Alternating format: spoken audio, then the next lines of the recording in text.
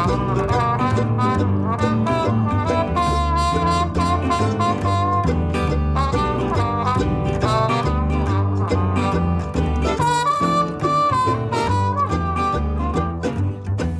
and welcome to On the Ledge podcast, episode 147, and it's a mystery. A plant mystery. I'm your host Jane Perrone, and we're talking identifying plants. If you've ever been kept up at night wondering what on earth that plant that came with a label only marked foliage plant is, then join the club. We've all been there, and this week we're going to try to untangle some of the issues around plant identification with the help of an expert. Yaku Nell is one of the fleet of experts who help to identify plants sent into the Smart Plant Identification app. So we ask him to reveal his plant identification secrets and set him a challenge, which turns out to be a bit of a doozy actually. I got an email this week which constituted the only feedback I've had of the negative kind about my discussion of the Black Lives Matters movement in a recent episode. And I wanted to just bring you a little bit of my response to this listener so that you can understand, if you've felt uncomfortable with what I've said, this will help you to understand where I'm coming from. The listener has basically argued that they're confronted with politics everywhere they turn, from news, TV shows, sports, at work, and so the podcast was an escape, and they're not sure what BLM has to do with plants. And apparently this has ruined the podcast for them. So this was my response. Thanks for your email. I'm truly disappointed to know you feel that On the Ledge has been ruined for you by a short segment amid dozens of hours of audio and more than 140 episodes. Here's the thing though, plants are political. The battles that have raged in order to produce the coffee in your cup or the chocolate bar in your lunchbox are testament to that.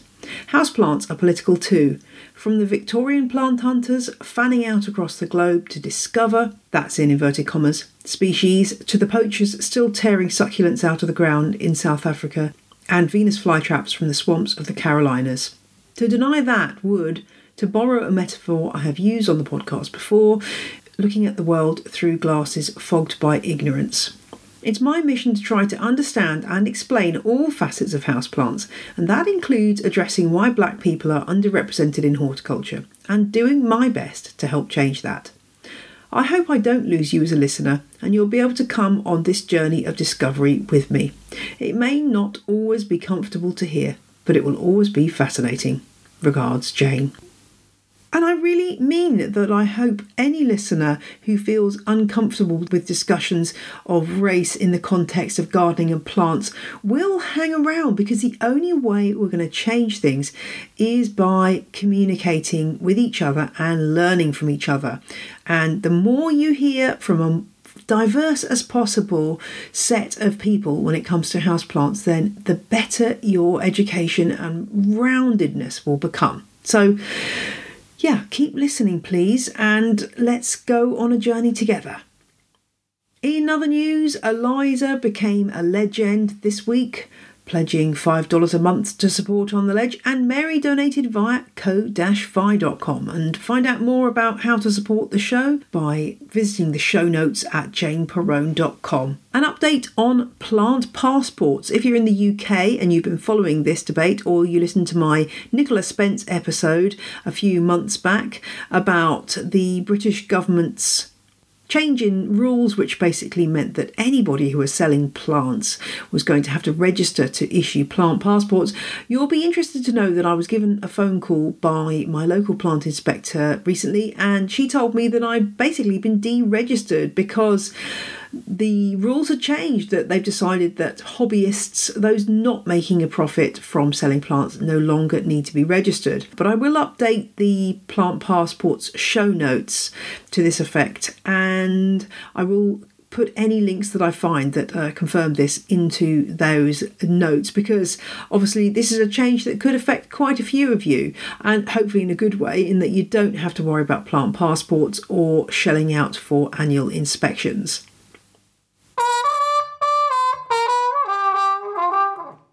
In a world where information is available at the tip of our fingers, it's surprising perhaps that we can struggle to identify a houseplant. But yes, it still happens. Whether you've picked something up in a sale and it's just had a rather cryptic label on it, or perhaps no label at all, or you've been handed a plant by a relative or a friend, or picked something up at a swap and you just don't know what it is. So where do you start? Well, I always think with plant identification, it's a bit like a giant maze. There may be several paths to reaching your destination, the name of the plant obviously, and there are different ways of getting there. You've just got to find out the one that works for you. And oftentimes when the topic of plant identification comes up, people immediately comment when I ask for an ID on social media and say, "Oh, have you tried this app or that app? And have you tried Google Lens?"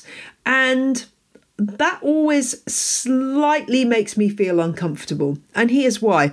I think these apps are absolutely brilliant. Things like Google Lens are brilliant. I cannot tell you how exciting it was when my son was doing a survey of the spiders in our house, and we pointed Google Lens at a spider on the ceiling, and it immediately identified it, I hope correctly, as a particular species of spider. It was miraculous.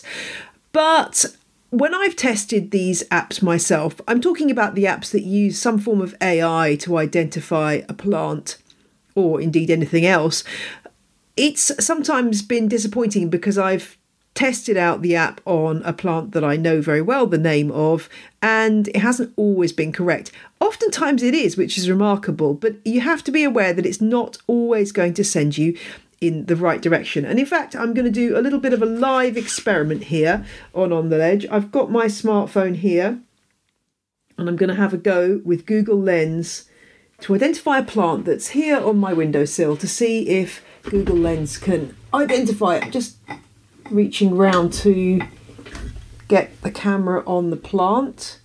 Let's see. The light's not great, which doesn't help. Let's see if we can put a bit more light there. There we go. Okay. Well, Google Lens is telling me that it's either Hoya carnosa, Peperomia obtusifolia, or just generally a Hoya. It is in fact a Hoya australis lisa. So not bad. It took me to roughly the right direction. I'm going to try one more that's on my windowsill here. This is a pretty distinctive plant, so I don't know if... okay. So, yeah, this is actually been identified as either a Swiss cheese plant, a philodendron, or a Rhaphidophora, and I see where it's coming from. It is, in fact, a Chrysocardium, the fern leaf cactus. So, yeah, the lens was confused by the shape of the plant and couldn't quite identify it. But, as I say, it's definitely worth having a go with some of these apps. I think the problem is, though, that it can shortcut our own eyes and their power to identify things. Coming up in the second half of the show, I'm going to be talking to Jaco Nel, who works for SmartPlant, which is an app that uses actual human being experts to identify plants sent in by the app users. And obviously that's offering a completely different level of expertise. A human brain is looking at the photo and interpreting it. But what if you don't want to sign up for an app? You can send the pictures to me and I will do my best to identify things. And there are many forums online where you can post pictures and people will try to identify your plant. Just beware the first person who comments very confidently about your plant, because oftentimes that's not correct. So do wait for the wisdom of the crowds to weigh in before you take any ID as being correct. But say you want to have a go at doing it yourself. Where do you begin? Well, as ever, I'm going to quote Dr. Hesseon, and there's a book that he put out in... What's the date on this book? Let's have a look. boring bit of podcasting here while I turn to find the right page. 85 this came out, and it's called The Indoor Plant Spotter. And it's pretty much a retread of the Houseplant Expert, but there's one thing in here which is rather useful, and it's the way that the plants are arranged, and particularly there's a key to the houseplant groups at the front, and this relates to the different sessions of the book. So I've got another plant here which I'm going to do a little experiment on. To see whether I can correctly identify it from using this special key. It's a bit like when you read a woman's magazine and it'll have a quiz. Are you a outgoing person? Or are you an extrovert or an introvert? And you have to answer various questions and find out the answer. Well, I'm hoping that this will be a little bit more informative than those quizzes ever were. So let's start. Okay, start here. Does the plant bear distinct spines or bristles on its stem? Okay, looking at it, no spines or bristles. Okay, if I'd have said yes, that would have taken me to a few pages of spiny stem plants, which are obviously mainly cacti and some other things in there as well, probably some euphorbias and so on. But that's not where I'm going today. So I'm going to look down and see, is the plant covered with dense hair? Not dense hair, no. Are the leaves swollen and fused, making the plants look like small stones? You can see where he's going with that one, can't you? No, it's not lithops. Okay, no. Is the plant grown mainly for its decorative leaves and or stems? Okay. Well, currently this plant isn't in flower, but I happen to know that it does flower. So I'm going to say no. Okay. Is the plant grown mainly for its decorative fruits? No. Do the flower-bearing stems trail over the side of the pot? No. Do the stems of the adult plant have to be supported by canes or wires? No. Are you guessing what this is yet? Any guesses gratefully received? Are the flowers white or cream? No. Okay, that would have taken me to white flowering plants, but I'm going to go along and there's an option for blue flowering plants. Yes, okay, I'm going to go through to the blue flowering plants, and this has now narrowed it down to not very many pages, which I can glance through in the hope of finding my plant. Let's have a look. Well, actually, I guess I was slightly incorrect to say the flowers are blue. Actually, the flowers are... What should I have picked instead? Let's see if I can find the actual plant in here. I probably should have gone for multicoloured flowers. The plant is a St. Paulia, an African violet, and I think I probably went slightly wrong there, but... okay, yes, African violets were listed under multicoloured flowers. But you get the idea. This book does give you a little bit of a checklist to go through in order to try to get you to narrowing down the kind of plant you have. And you don't really need this book in order to do that, because you can pretty much work it out for yourself. I mean, there's rosette plants, bushy plants, spear leaf plants, grassy leaf plants. There's various categories you can probably work out for yourself in terms of the narrowing down of the species. But it is really worth, if you can get hold of some houseplant books, having a flick through. I know it's tempting to go online, but you know what? Oftentimes when you've got a physical book in your hand and you can flick through the pages, it's easier to actually focus down on what you're looking for.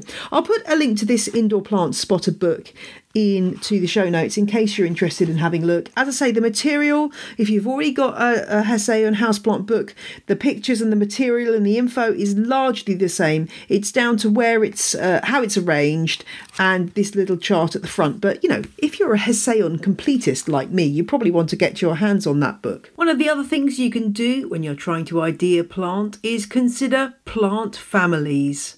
Now, if you remember back to the Botanical Latin episode, most plant names come in the form of a species and a genus, and the genus is like your surname and the species is like your first name. Now, the family level is one level above genus, so one level above Perrone. I'm not sure how you describe that, but there are about 600 different plant families in the plant kingdom, and quite a few of them are known as containing quite a few houseplant species.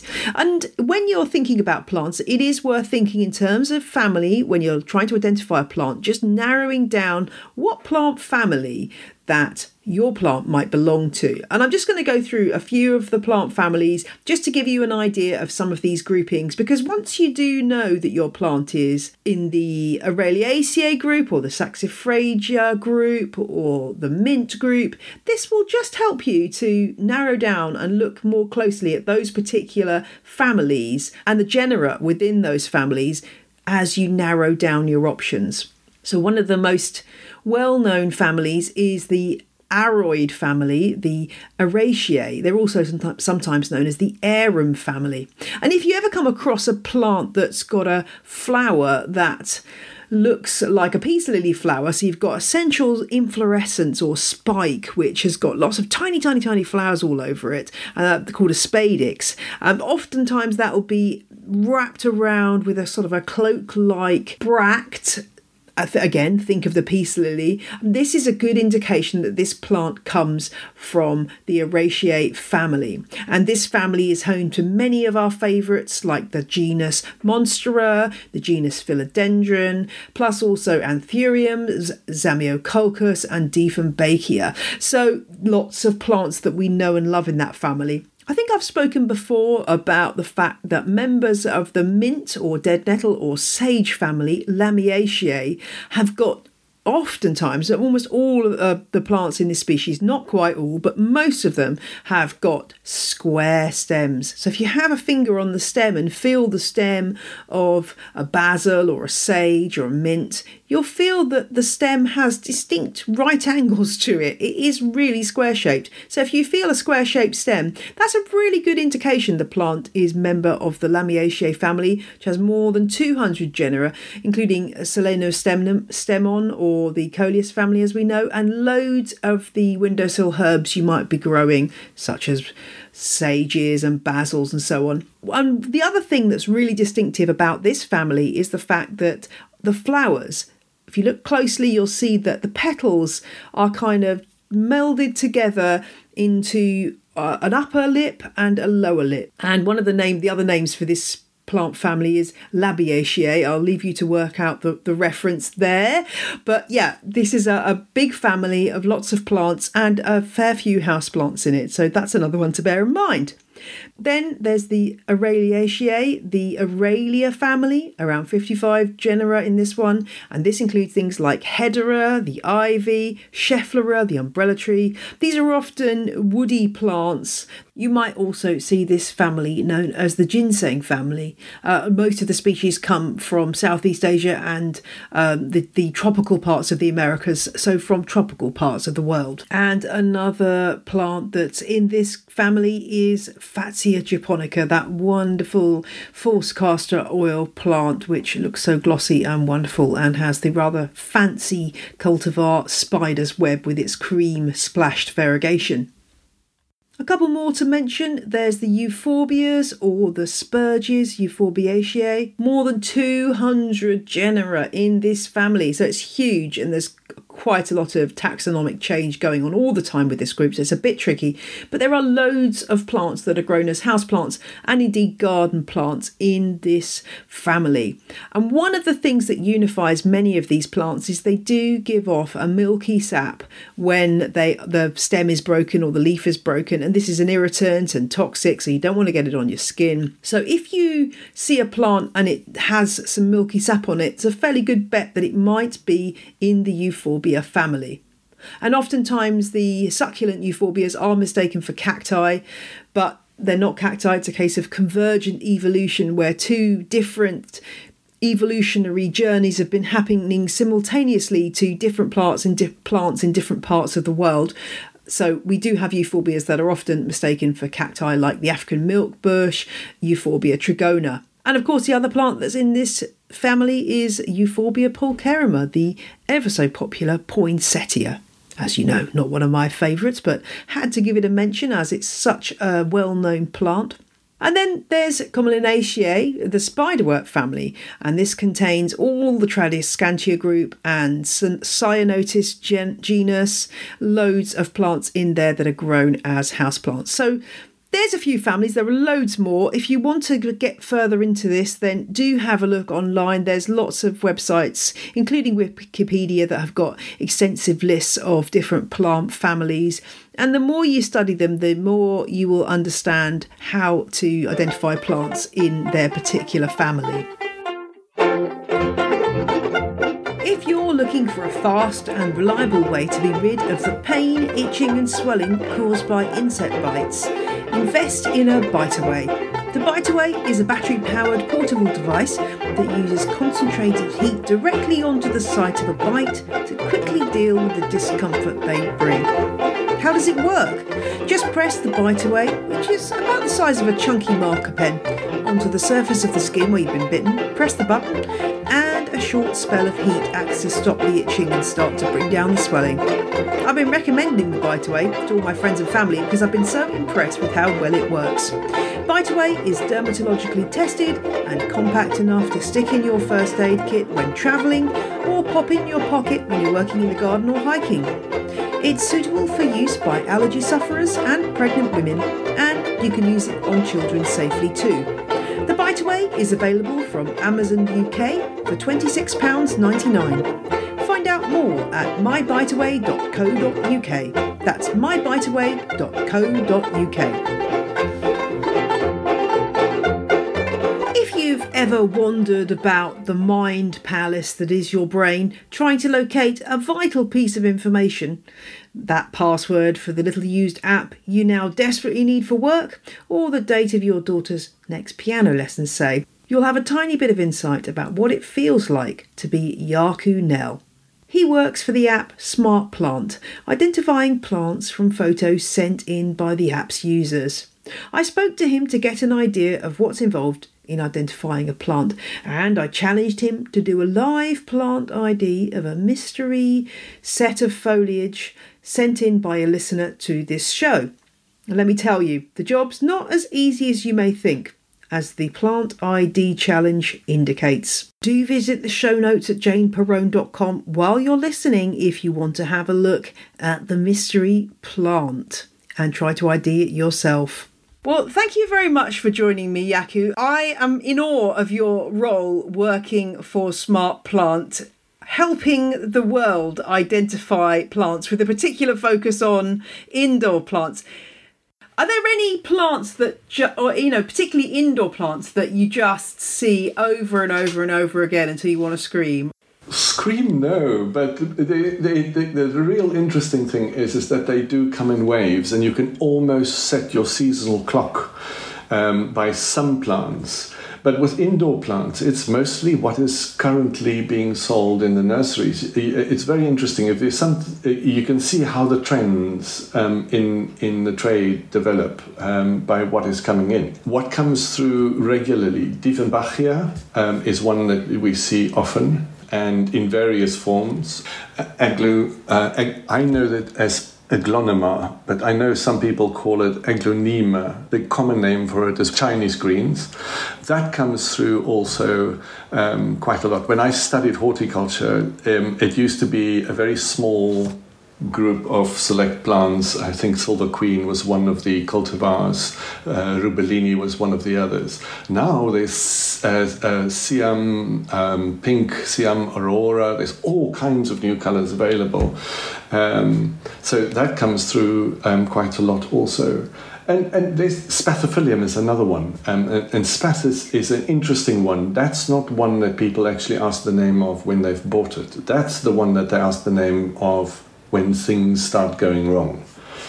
Then they want to know what is this and what should I do to fix this, that kind of thing. I guess the nurseries are doing you a favour in sending you work by just putting foliage plant on the label rather than anything more actually accurate about the name of a plant, because so many plants you buy do come with very limited information, don't they? Are there any indoor plants or groups of indoor plants that are particularly hard to pin down, that you your heart sinks when you see an ID come in that you need to do?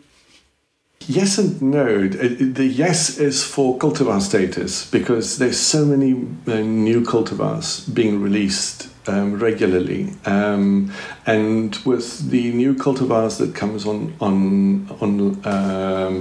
become available in the marketplace, the sad thing is that there's very little information, because the growers are protecting their sort of breeders' rights. They don't want to tell you who the two parent species were that were involved in making this union. They don't want to tell you if it's a sport or a mutation. And you can understand that. You can understand that they are probably sort of either don't know, they found it somewhere from another grower, bought it and developed it into a product, or they are actively doing their own hybridization program, selection program, and that's costly. And you can understand that they protect that. But for me, as a sort of a plant geek, I find that frustrating. So I very often go onto the internet and then go and search for the information. And in terms of plants coming in with requests of what it is, difficult ones, I found in the beginning, I found peperomia to be a very interesting one, because the information was so lacking. And of course, I don't have an entire plant library in my at my home where I work. So you inevitably go online and start looking. And the interesting thing is, it's very easy to actually quickly decide the family, then hone in on the genus, and then you start looking for either species or cultivar. But if you have the family and the genus, you are more than 50% there, knowing where to go. And if I can draw that back to the photographs you've sent me to have a look, it's quite definitely that this is a plant that belongs to the spiderworts. I've been a bit mean to you, haven't I? Because I've asked you to do a sort of a live identification of a plant that's been sent in by a listener. Her name is Rosika, and she's got this plant which she is wanting to identify, and she's in New York State, and she's an ICU nurse, so I guess she's pretty busy right now. But she's got this plant and wants an ID because she got it at a plant swap, and I guess that's often how this can happen. So you've narrowed it down to a spiderwort. What's telling you that it's in that particular category? It's the way that it grows. It's opposite leaves. It's the way the leaf, the base of the leaf hugs the stem. There's also very fine filamentous hairs all along the edge of the leaf. And the leaf is lanceolate. The genus is not for me. I know where to go and look for it, and this is where the process will start looking for the answers. I know that we're looking at family Comelia. I'm not going to get my tongue around this today. Don't worry about it. They call it stage fright, isn't it? But it's the Tradescantia family, the broader family, a monocotyledon. I think the first thing that you look at is it monocot or is it a dicotyledon? And those are either the one seed lobed or two seed lobed plants, in layman's terms. So this is a monocot, and then I go order Comelineales and family Comelineaceae. Then you start looking for where we should look for the specifics of this plant. Obviously, always difficult stuff that actually trips you up, and I'm wondering if this is not a possibility in this instance. Let's just see. I'm having a look at Dicorisandra, which is the blue ginger, but I don't think this is blue ginger. I'm at the same stage as you, is that I came to the same conclusions as you, that, spiderwort of some kind, and then kind of like, oh, okay, not quite sure where to take it after that. I'm just looking at the email to see if there's any more information in here that might help us. This was from somebody, she got it in a swap, and she said it was a cutting from a temple somewhere in Southeast Asia, which is not particularly helpful, I guess, in terms of it could be, there are so many plants which are naturalised all over the world, but I guess, and also it's not helping in that we can't really see the habit because it's so small. So it could be trailing, but it's just going up at the moment. It's still very young, and this is the interesting thing, and the difficulty is if you get very young plants or plants that are growing atypically because they're not in the correct light, yes, then it becomes really, really interesting, and you have to sort of, that's where experience is absolutely essential, that you know that certain plants will react in a certain way. There's another possibility that I want to explore, and that is spiral gingers, but there's no spiral growth on the foliage. So for me, I'm not sure. Let's just see the overall. It could be a spiral ginger, actually, if you look at how they. That could be a spiral ginger. Whoa, that's thrown another thought into it. I'm wondering if this is going to be one of these ones, which this one once happened to me, where literally I woke up in the middle of the night and jumped out of bed when I suddenly remembered the name of a plant that somebody had sent me a picture of to identify. I tell you, I'm so pleased to hear you say that, because I always think to myself, I'm the numpty, because I wake up in the middle of the night and go, that's where I need to go and have a look, and then you... It does. I mean, the plant that happened for me was the monkey plant, Ruellia macoiana. Actually, that might not be the current species name. Yes. That's what it used to be called anyway. And it's a plant that obviously I'd recalled from my past, but it was so deep in my brain. And somebody sent me this picture, and I was looking through, trying to think, what is that? What is it? And then it came to me in the night. My husband, I'm sure, was in despair at me kind of leaping up suddenly and going, I know what it is. But it can take you a while to access the information deep in your brain, can't it? Absolutely. And it just depends on how tired the hamster is in finding that information in your hard drive, It's quite interesting living with people that aren't plant geeks. They don't understand it. And I'll never forget, many years ago, I went for a hike in the Kruger National Park in Southern Africa with a bunch of twitters, bird watchers. And the funniest thing is there were one or two people that were plant watchers, and then the rest were all bird watchers. So you had 5 or 6 people walking around looking into the trees and falling over everything, and 2 people walking around with their heads down, not seeing a single bird, but looking at everything on the ground. I found a lot of humor in that. I found it very, very funny that we actually, become so enamored with something so specific. No, I still think this is a spiderwort. It's not a spiral ginger.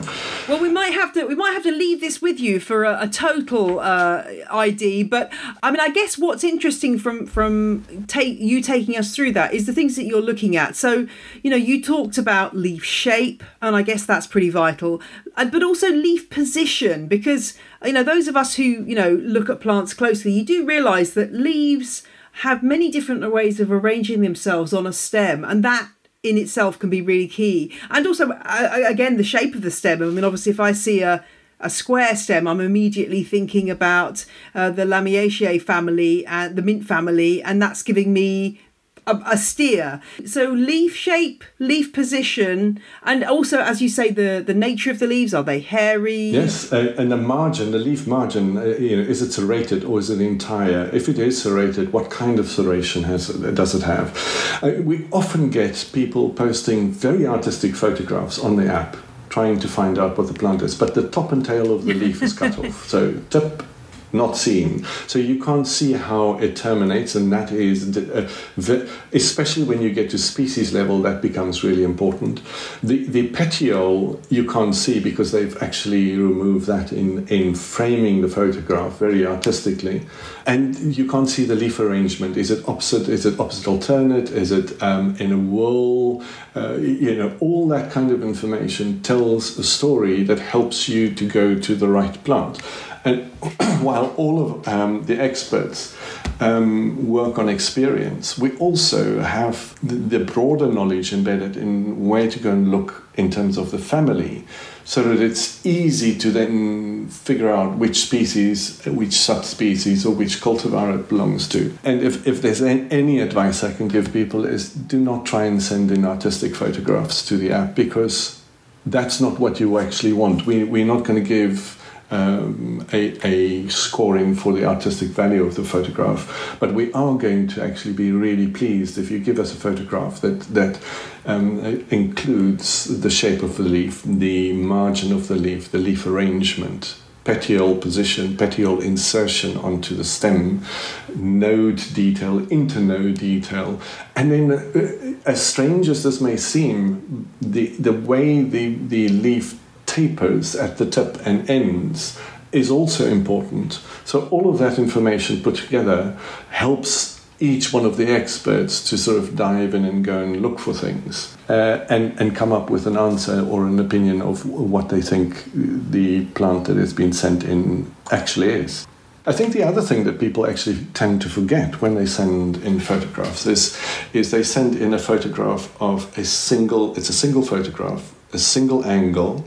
They do not actually consider the fact that the person on the other side, the expert that's going to review it, won't be able to pick it up, turn it around, look at it, touch it, feel it, smell if there's any essential oils coming off it. So you as a app user is at a advantage in that you can see more, you can turn it around, you can actually consider various angles, you can really sort of pull things apart and look at it. Whereas the expert gets one photograph. I mean, you spoiled me today with 4 photographs. But usually it's a single photograph. And as I said, very often it is with lots of cropping of tips and tails and very artistically framed. By the way, I've actually looked at this plant, and I actually now think that this is, in fact, blue ginger, Dicorisandra thyrciflora. Okay. And it's the right area of the world, I think. No, this is fascinating. Central South America, Atlantic forest vegetation, but it is certainly tropics. I first saw it flowering in Funchal, and I'm now growing it in a pot just outside my door in the front garden for the first time last year. It was spent a whole year in the greenhouse and it wasn't happy about that, but it's thriving in the front garden in this glorious summer we're having. You've managed to figure it out. That is amazing. And this plant, is it, she's finding it very easy to look after. I guess it is a relation of the Tradescantia group. It is. So it's easy, part of the. Yeah.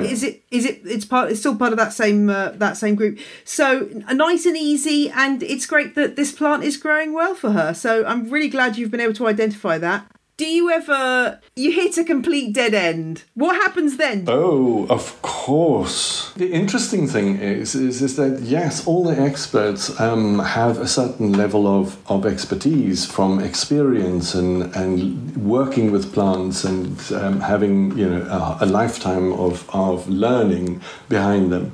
But it's such a big science, but there was a very particular one that it was a plant that somebody sent in, and actually I've got a little crib sheet that I actually keep photographs and names of plants that I never knew, that I wanted to know, that I felt that so and I'm just looking through that at the moment. It was a really interesting plant. With the most amazing flowers, and it stumped me, and it took me nearly a year to actually find out what it was.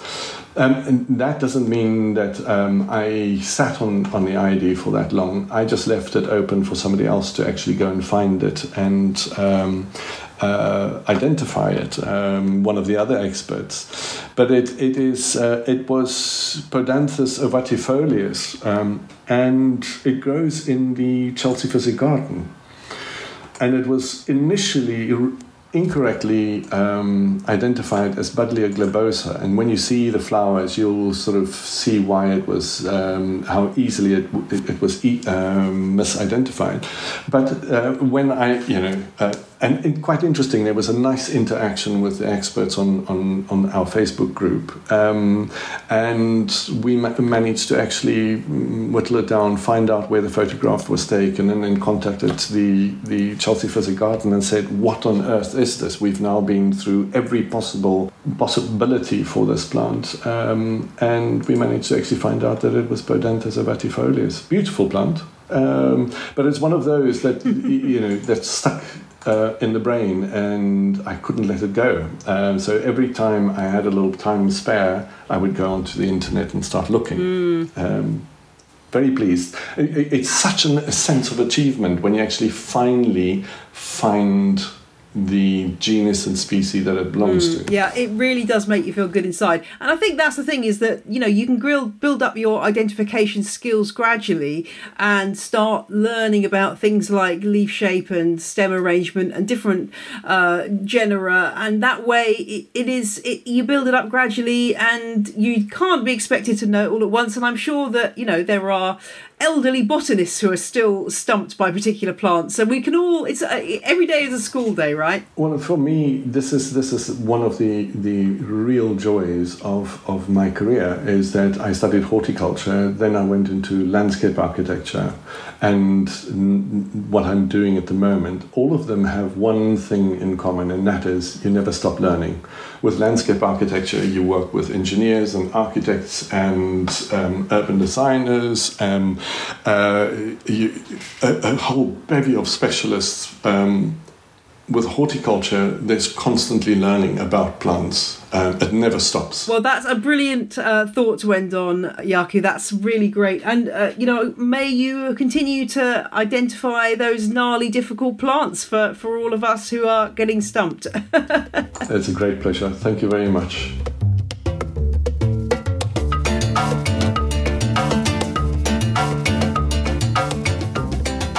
Now, just when you thought we had the plant identification for Rosica absolutely licked, an email came into my inbox from Jaakko with an update. He writes, had a good look again this morning. I think my original ID of Dichorasandra thursiflora had been too hasty. It lacks the fine hairs clearly visible in the photos. Since we spoke, other than Dichorasandra, I've also considered the genera Calicia, Pollia and Floscopa within the larger family of Commelinaceae. Of these, each of the genera are possibilities, but I think the more likely genus being Floscopa. Without flowers, it would be arrogant not to admit that more information and preferably flowers are needed to settle this one. Having said that, Floscopa seem to fit the region where it is reported to have come from, has the basic leaf shape and arrangement and the fine hairs, and it, or rather Floscopa scandens, seem to be as happy growing in wet soils and pond or stream margins, to the extent there are some web pages that even advise growing it in open fish tanks and as submerged fish tank plants. I think the jury is still out on this one.